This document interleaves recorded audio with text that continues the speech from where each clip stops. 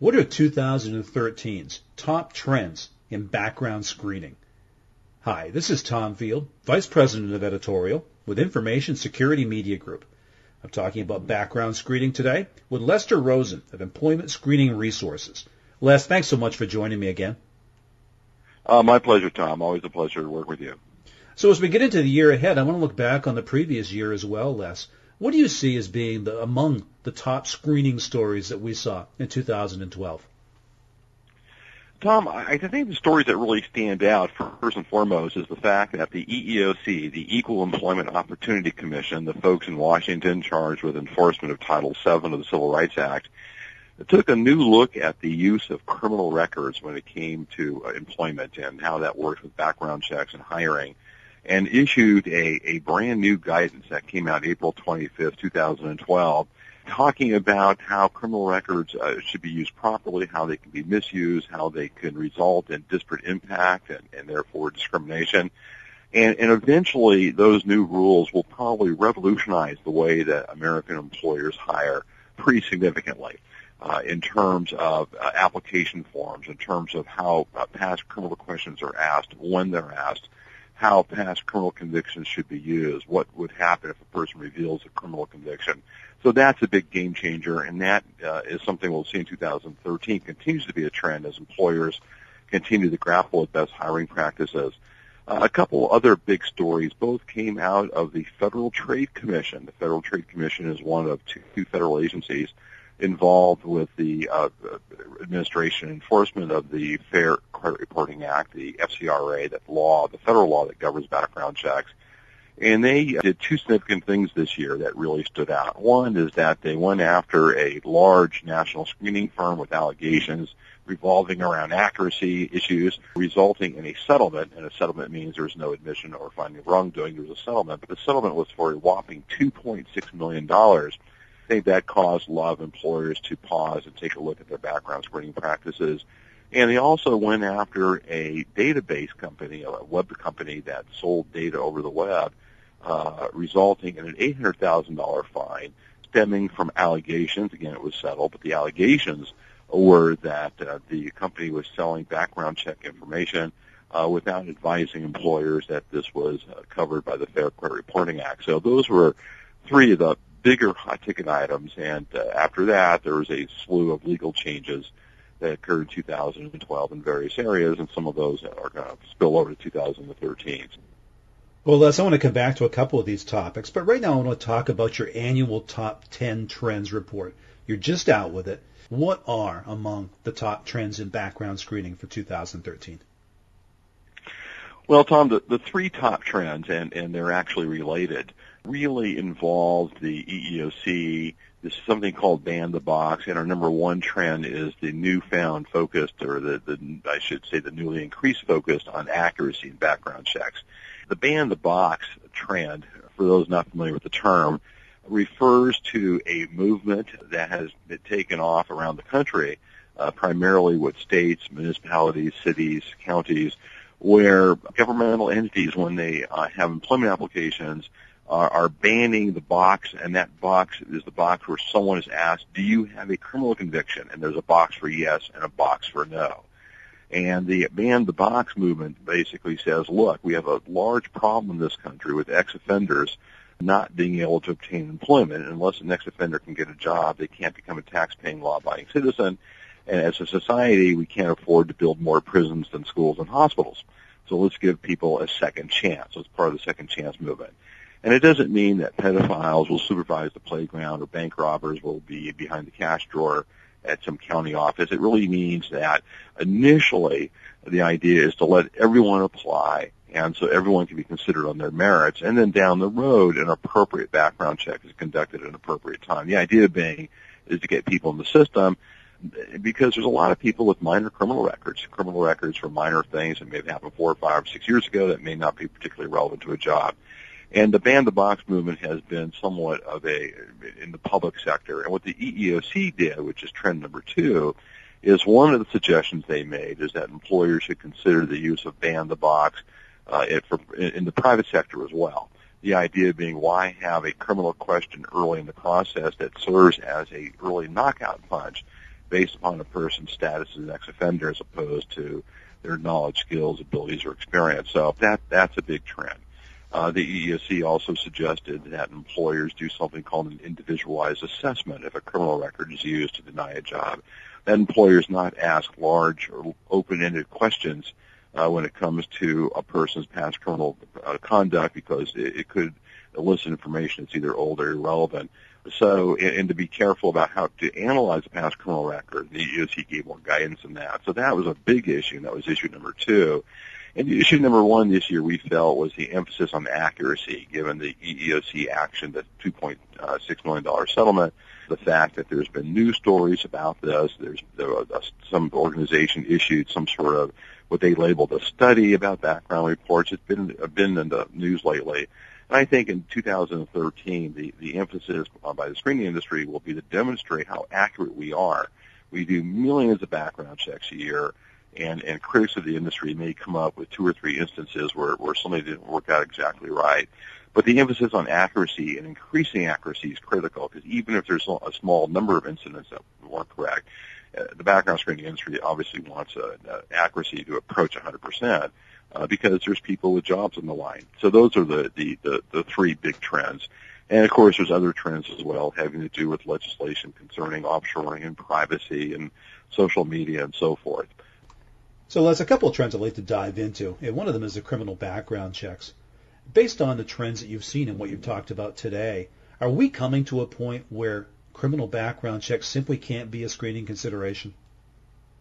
Well, actually, I would say absolutely not. One of the things that came out of the EEOC guidance was a reaffirmation of the fact that background checks are absolutely lawful. The process under which an employer can do it is protected and provided under the Fair Credit Reporting Act. And it's absolutely clear from industry statistics and lawsuits for negligent hiring that background checks, particularly criminal background checks, are mission critical for every employer.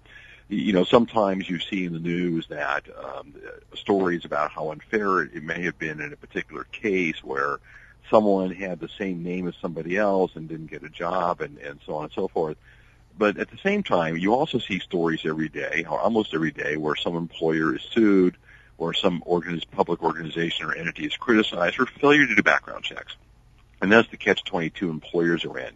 If you don't do them, you can get sued for negligent hiring if you hire someone that is unsafe, is dishonest, has a type of criminal record that makes them unsuitable for a job.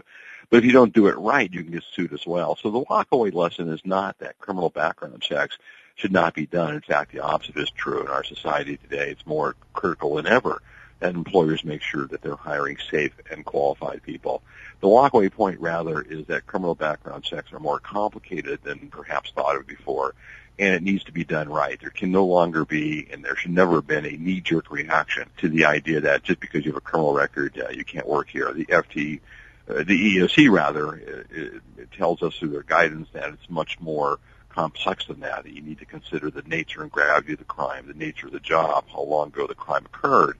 Perhaps the crime is too old to be of relevancy now.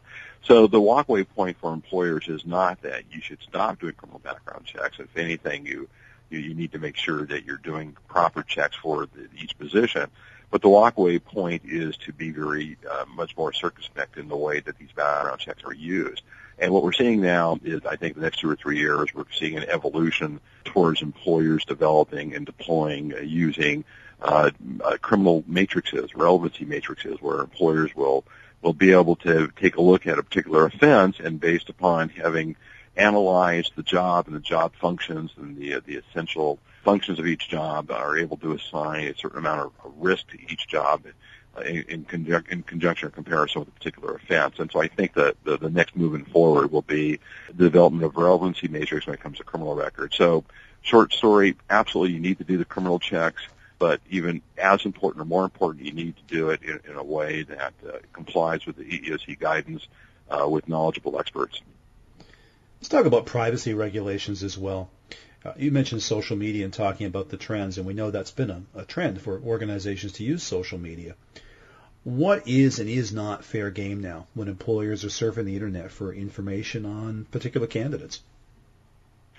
Well, this is an area that's intriguing for employers because for so many years, employers were really stuck with trying to determine or discern whether a person should be hired based upon the person's resume, past references, how they presented themselves to the job interview. And suddenly with the advent of Web 2.0 and social media and the fact you can now look at a person's cyber identity, you suddenly have this fascinating possibility that you can look under the hood into a person's brain, essentially, and see what they're doing, what they're saying, how they're behaving when they think no one is looking, what they say on social media pages, what they're tweeting, what they're blogging, and so on and so forth. And so it's somewhat irresistible because you start with the premise that each person you hire represents a large potential investment, not only in terms of the time and energy to hire the person, but also the salary you're going to pay them and the management and the role they'll play in your workplace. And every bad hire comes with severe consequences. Some studies suggest that for every bad hire, it might cost you 2 or 3 times that person's salary. So there's a lot at stake here. And so with social media, it's a real inviting to want to look at it. I think the walkaway point, though, with social media is you got to be careful out there. There's a lot of pitfalls and traps for the unwary when it comes to social media. 3 of the big ones have to do with discrimination, privacy, and authenticity. So part of the problem is when employers start using the Internet willy-nilly, is you might come across things such as a person's race, creed, color, ethnicity, nationality, whether they're married, whether they have kids, a man, woman, age, all sorts of things, and they all have one thing in common. Those violate federal and state discrimination laws, and you can't consider those. And so if you look at these websites too soon in the process, there's this great legal phrase called pregnant with knowledge, that you become knowledgeable of things you're not supposed to know, and that becomes a dangerous area for employers. There's also the area of privacy. I think there's a mistaken belief that just because it's online, it's fair game. Well, that's not so sure yet, because privacy is based upon a reasonable expectation of privacy under community norms. When people go on various websites and social media sites and they think they're talking to their friends, they could claim a reasonable expectation of privacy. And besides, the terms of use of many of these sites say they can't be used for commercial use.